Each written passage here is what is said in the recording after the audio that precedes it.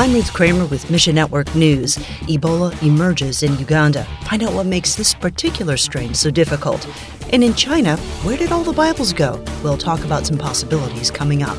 But we'll begin today in Uganda, where an Ebola outbreak has infected at least 36 people and 23 of them have died. Now, this is the first outbreak of the Sudan strain of Ebola virus in a decade. The more common Zaire strain has vaccines, but they won't work effectively against the Sudan strain.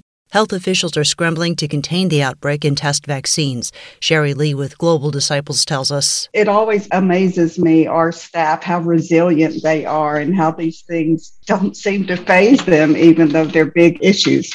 According to him, things are going as normal. There was one hiccup with the Rwandan border a few days ago that was closed temporarily, but the government resolved that and got the border reopened. That's the only travel restrictions that they're having. Global Disciples operates 116 active programs in Uganda, especially focusing on rural and hard-to-reach areas. There's about 55 that are Global Disciples training programs, 21 that are small business development, and that is to help people sustain themselves so that at year 4 they can be self-sustaining. About 40 of those are leadership, equipping, and developing. We train leaders to make disciples and do their own training. Pray for effective treatments against the Sudan Ebola virus, and pray the work of Global Disciples will show Jesus' love.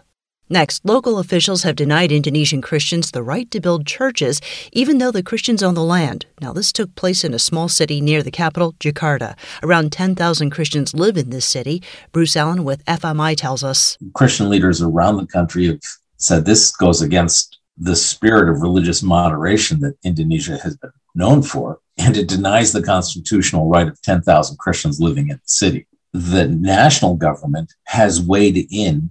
The minister of religion has even said the Christians have a constitutional right to have their own building on their property, but the city is refusing to back down. The Indonesian government has taken great pains to establish unity throughout its 6,000 inhabited islands, but local governments often have more practical power. It's really incumbent on the Christian population to have very good relationships with the people in their neighborhoods and their communities who are not Christians. Pray that the Christian leaders do not become belligerent. Christians around the country are watching the showdown. Ask God to strengthen Indonesia's believers and give them patience and love for their neighbors. Jesus said, love your enemies. One of the hardest commands I think that we have to follow as Christians. And Kurt Rovenstein of Bibles for China says his contacts are telling him they're having a tougher time getting their hands on Bibles.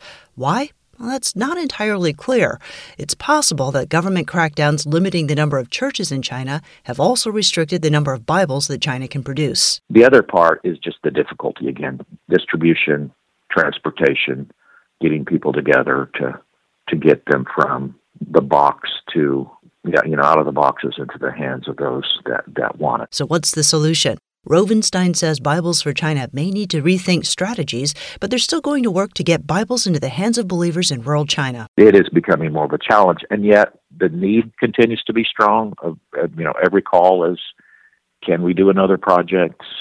Are the funds available?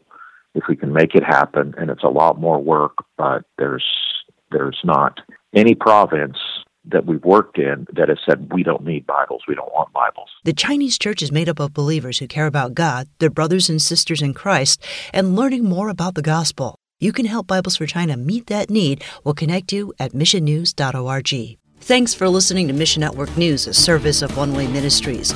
We're listener-supported by people just like you. So by giving to Mission Network News, you enable us to keep the stories of God's kingdom coming. So join us here on Facebook, Twitter, or Instagram. You can also find us on Alexa, iTunes, or TWR360. And together, the Great Commission happens. Look for links at missionnews.org. That's missionnews.org. I'm Ruth Kramer.